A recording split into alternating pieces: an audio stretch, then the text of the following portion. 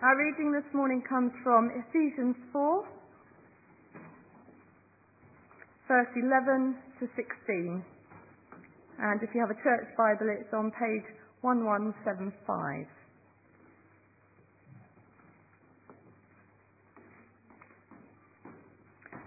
So, Christ himself gave the apostles, the prophets, the evangelists, the pastors and teachers to equip his people for works of service, so that the body of Christ may be built up until we all reach unity in the faith and in the knowledge of the Son of God, and become mature, attaining to whole measure of the fullness of Christ.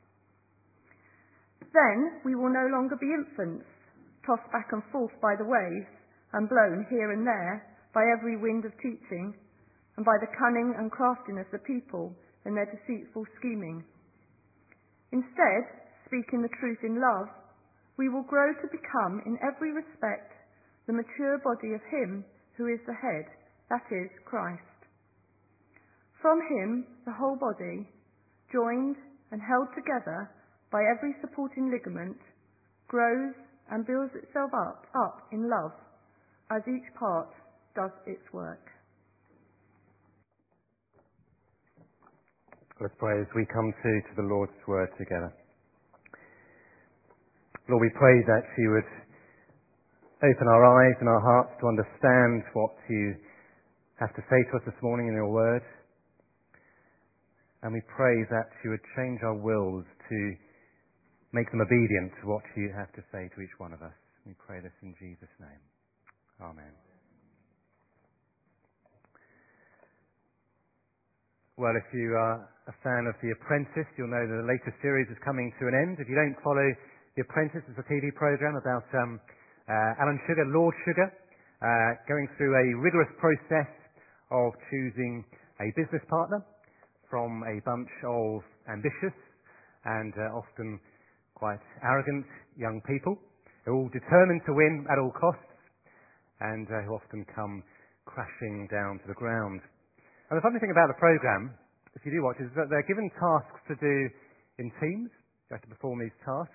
But although they're working together, they're really working for themselves. And if you're in a team that loses, you have to give an account in the boardroom of why you lost. There's lots of finger-pointing going on, mudslinging, and making sure it wasn't you who was the one that caused your team to fail.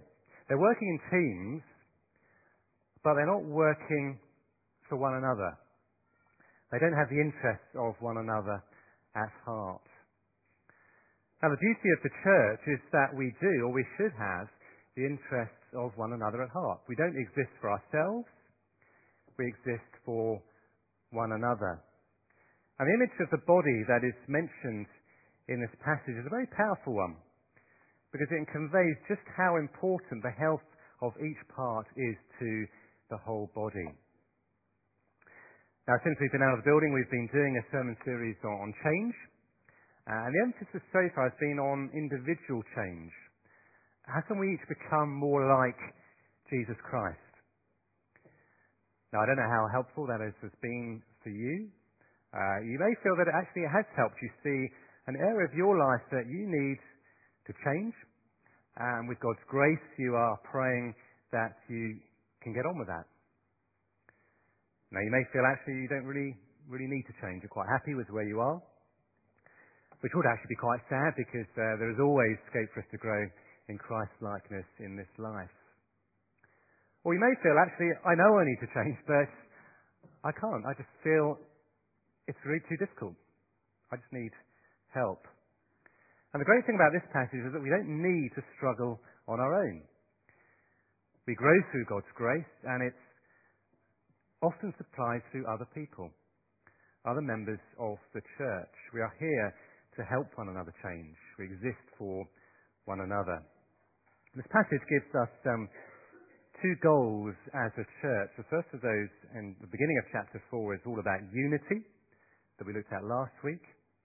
And the passage tells us that the reason God gives us different gifts there, in verse 12, look at verse 12, you've got it open, is so that the body of Christ may be built up until we all reach unity. What what sort of unity? Well, it goes on to say in the faith and in the knowledge of the Son of God.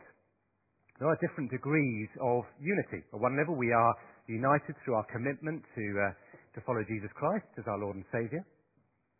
But the more we grow in our faith and knowledge of Him, the more we will grow in unity with one another.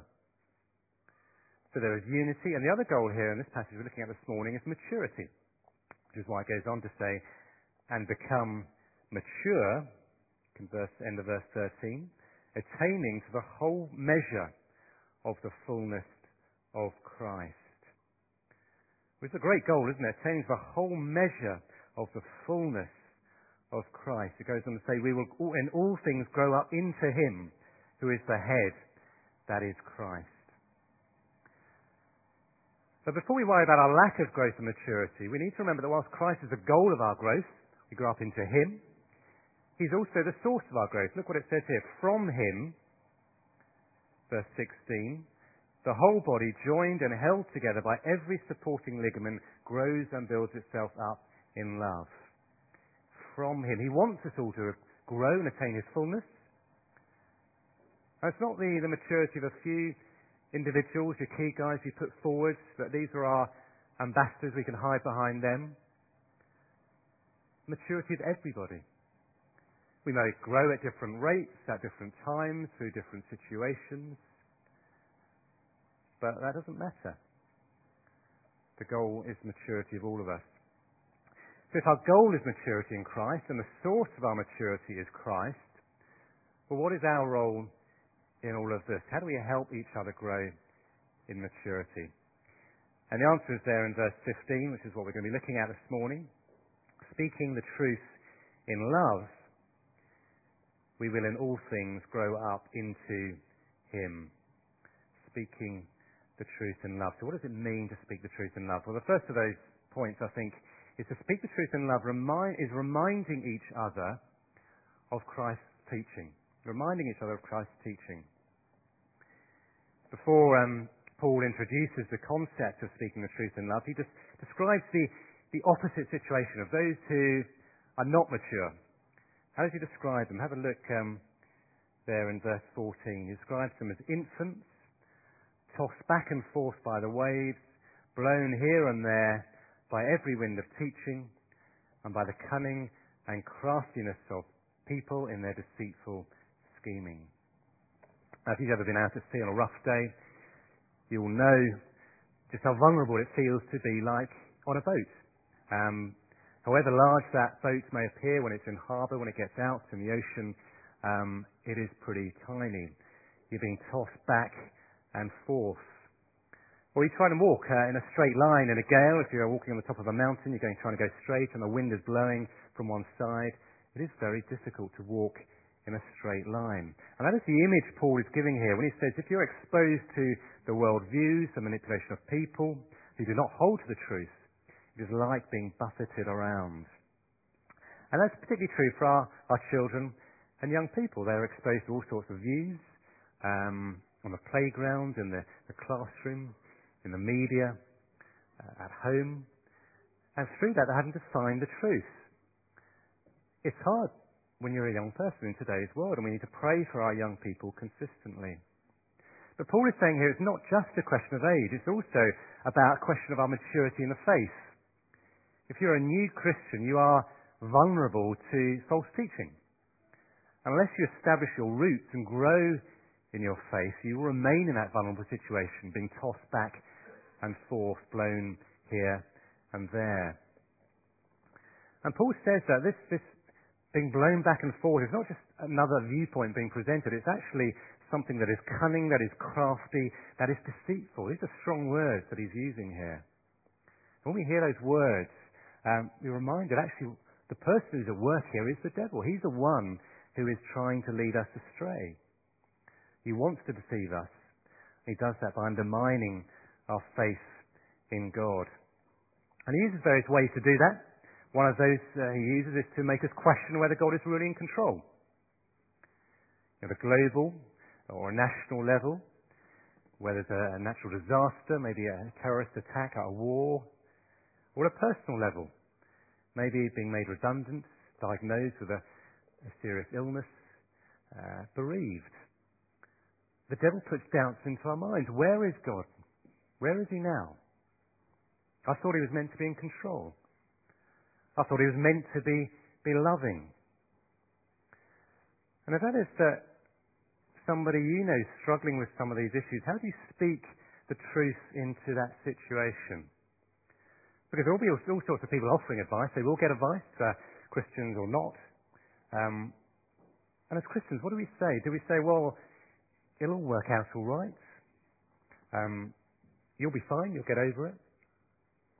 Or do we go to the Word of God and look for passages that describe Jesus' authority over sickness and death and the natural world, that show his love and his concern towards those who are suffering in a fallen world? Passages like the ones we looked at yesterday at the morning of prayer, which encourage us to trust in God even when we cannot see the way forward, because he knows best. The devil makes us question God's control, his love, and we need to speak God's truth into that situation. What the devil also does is undermine our commitment to Christ. Have a look at 2 Corinthians chapter 11. Just back a few pages in your Bibles. 2 Corinthians 11:1. And this is Paul really speaking from his heart, speaking the truth in love to the church in Corinth. And he's concerned about their devotion to Christ. And this is look what he says, chapter 11, verse 1. He says, I hope you will put up with a little of my foolishness, but you are already doing that. I'm jealous for you with a godly jealousy. I promised you to one husband, to Christ, so that I might present you as a pure virgin to him. But I'm afraid that just as Eve was deceived by the serpent's cunning, your minds may somehow be led astray from your sincere and pure devotion to Christ. What is it that takes us away from God? Isn't it that we're seduced by the attractions of the world?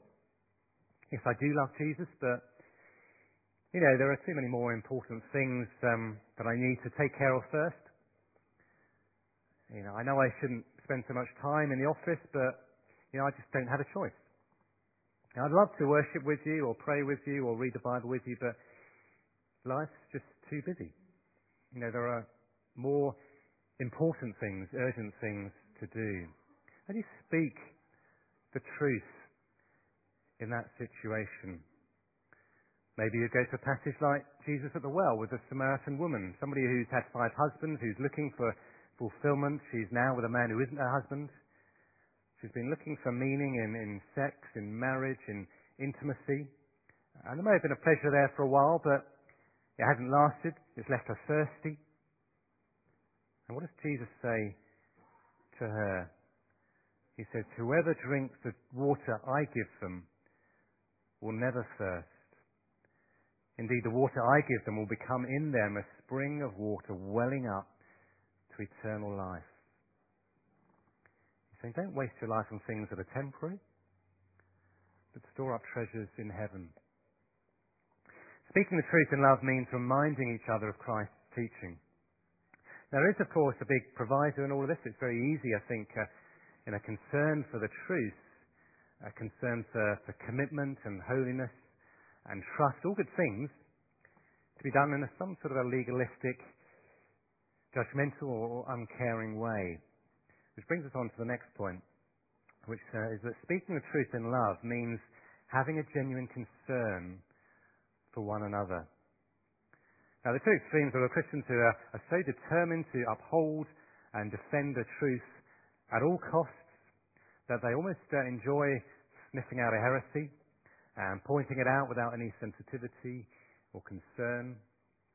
And at the other end, there are those who are so desperate to maintain harmony and avoid conflict that they're prepared to sacrifice basic truth in the process. But as John Stott wrote, truth becomes hard if it is not softened by love.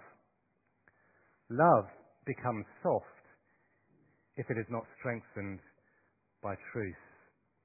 Just read that again. Truth becomes hard if it is not softened by love. Love becomes soft if it is not strengthened by truth. We need to keep truth and love together, and it's the Spirit who enables us to do that. The Spirit is called the Spirit of truth. And the first fruit of the Spirit is love. So the Spirit brings together truth and love. And love is one of the key things throughout this letter to the Ephesians. Have a look back at chapter 2, verse 4. It starts with God's love for us, and one of the most important verses of this letter. Have a look at verse 4 of chapter 2. Because of his great love for us, God, who is rich in mercy, made us alive with Christ even when we were dead in transgressions. And then Paul's prayer for the Ephesians in chapter 3, verse 17. Have a look at over the page. What does he pray for them? He prays us that you, being rooted and established in love, may have power together with all the saints to grasp how wide and long and high and deep is the love of Christ, and to know this love that surpasses knowledge, that you may be filled to the measure of all the fullness of God. And as a result of knowing this love, he urges them then in verse 2 of chapter 4 to love one another. He says, be completely humble and gentle, be patient, bearing with one another in love. And it's that attitude of humility and of love that is essential in speaking the truth in love. And we have first to examine our own hearts before we're able to speak the truth to others. Why are we speaking the truth? Is it out of some sort of pride to be right, or a concern for the other person? Speaking the truth is not about pointing out people's mistakes and making them feel bad. It's pointing them back to the gospel of grace, reminding them of God's love for them despite any failings, reminding them of their identity in Christ, the promise of forgiveness, the gift of the Holy Spirit, great riches that are found in Christ. We need to hear the gospel again and again, which is why we take the Lord's Supper, as Christ reminds us, do this in remembrance of me. Remember what I've done for you, so that you're not distracted. Speaking the truth and in love means reminding each other of Christ's teaching. It means having a genuine concern for one another.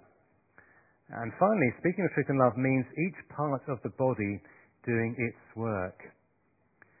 Verse 16 of chapter 4 is a great little verse here. It's very appropriate today as we receive Kim and Amy Moforth into membership in a short while. Just have a look at it. Verse 16, from him, the whole body, joined and held together by every supporting ligament, grows and builds itself up in love as each part does its work. As each part does its work. Now, yes, there'll be some who are called to be ministers of the word, or those he talks about earlier on. Some who gave to the apostles, prophets, evangelists, pastors, teachers. But we all have a part to play in the building up of the church. I'm constantly amazed by how the human body works. Unfortunately, it's usually when it's not working that you find out how it should work. When you go to Wikipedia and become some sort of medical expert in the human body. Ligaments, as many of you who've had sporting injuries will know, is a tissue that connects bone to bone, and it's amazing how it can do that. It provides a very strong bond. And it's a type of bond that should exist between members of the church, a bond that should not be able to be torn or ripped. We are bound together and each part does its work. And what that means is there will be times when we speak the truth, there will be times when somebody speaks the truth to us. And we have to be ready to do both. As a new Christian, a young Christian, you'll probably be receiving more than you're giving. As a mature Christian, you'll probably be speaking more than you're receiving. But we will never be so mature that we cannot receive the truth from somebody else in love. But you may ask, well, why do I need somebody else to speak the truth to me? Surely I can just open up the Word and pray that God will open it up to me. And yes, he does do that. Clearly he does. But he also uses other people. We all have our blind spots. They may be caused by our own experience and personality and background. The way we look at things is all filtered through our backgrounds. It's very easy to convince ourselves that the way we look at things is right. And sometimes it takes a brother or sister in Christ to help us see things from a different perspective. But in the case when we're going through a crisis and our emotions are just all over the place, we can't think clearly. We need somebody to help us. So if it is such a helpful thing then, an important thing, why do we often find it difficult to do it? What is it makes it difficult to speak the truth or difficult to receive the truth? Well, I think in terms of speaking it, it may be that we just feel unworthy. Who are we to speak the truth to others? In many ways, it's a good thing that we feel like that. It's a sign of humility. Remember the way that Paul talked about speaking to the Corinthians. He said, "Forgive me for my foolishness here." But remember, it's not our words that we're using. We're not trying to get across our point of view. We're pointing somebody back to Christ, to his truth. It's not about us. Or maybe we don't really know what to say. We don't know where in the Bible we should turn. And in some ways, that should be an encouragement to us to know our Bibles better. Or maybe in the course of your quiet time, when you're praying that God would speak to you, maybe ask him also to use that passage to make you aware of somebody else who is in need of help. Maybe the verse there God is giving you that you can pass on to somebody else, which may be helpful for them. We may not feel comfortable about speaking the truth because we feel we just don't know somebody well enough. And there has to be that relationship, doesn't there? And that should be hopefully an encouragement, again, to get to know people at a deeper level. And as we do speak the truth, as we open up and are honest with one another, we do get to know people at a deeper level. Or it may be that we're just afraid of the reaction. Will it be taken the right way? We don't want to offend, and therefore we just would rather remain quiet. But this comes back to the question, isn't it, of whether you can be truly loving if you're not ready to speak the truth. Because if we love people, if we want God's best for them, how do we stand idly by as they head off blindly down a road that is taking them away from God? How can we let them deceive themselves with excuses? How can we let them suffer more through their ungodly response to the suffering they're going through? Paul Tripp writes this. He says, "The truth is we fail to confront, not because we love others too much, but because we love ourselves too much." And it's the same with talking to others about Jesus, isn't it? We're often afraid of what others might think, and we're not ready to go down a route which will involve pain for us before it involves gain for the other person. But I think this is a two-way thing, isn't it? The reason we're afraid of speaking the truth is because we're afraid of the reaction. But how do we respond when we receive the truth from somebody else? Often we're not good at being told the truth, are we? If it's words of comfort and encouragement, that's great. We're happy to receive those. But what if it's words of challenge or rebuke? Because our natural human instinct is defensive, isn't it? What gives you a right to tell me what to do? I could point to a lot of things in your life that are not right. And it can be done tactlessly or bluntly. And as pastors, we're used to receiving words of advice. And some of that is done well, and some not so well. And likewise, we have to speak the truth in love, and some of that we do well, some of that we don't do quite so well, and we're sorry when we get it wrong. But the key to receiving the truth well is the attitude with which we receive it. Because however badly or tactlessly someone may speak the truth in love, if the intention is right, if there's an element of truth in what they're saying, then it can only be for our benefit. And we should thank them for it. Well, as we come to the end, before we come to the Lord's table, our goal as a church is Christian maturity. And we should be thankful that we don't have to seek maturity on our own. We do have people around us who care for us. We are a caring, we are a loving church. And let us show that care through our concern for their well-being, as we point them to Christ, to his teaching, as we remind each other of what Christ has done for us. Let's remember what we are all aiming towards. We all want to attain the whole measure of the fullness of Christ. What a great aim that is, isn't it? We're going to come around the Lord's table. Let's just take a moment of quiet to prepare ourselves for that. And then we'll sing a hymn which is appropriate for it. Just a moment of quiet, just prepare ourselves. Lord, we thank you that your goal for us is to grow up in Christ, to attain the whole measure of the fullness of Christ. And we pray that our love for one another would prompt us to do that, to look out for each other, to have the concerns of one another on our hearts, and not just the concerns of ourselves and our lives. Help us to look broader. Help us to look at each one of the body of Christ. Thank you that we are held together. And we pray that we'll grow and build up in love as each one of us does its work. We thank you that we do that in Christ Jesus. In his name we pray. Amen.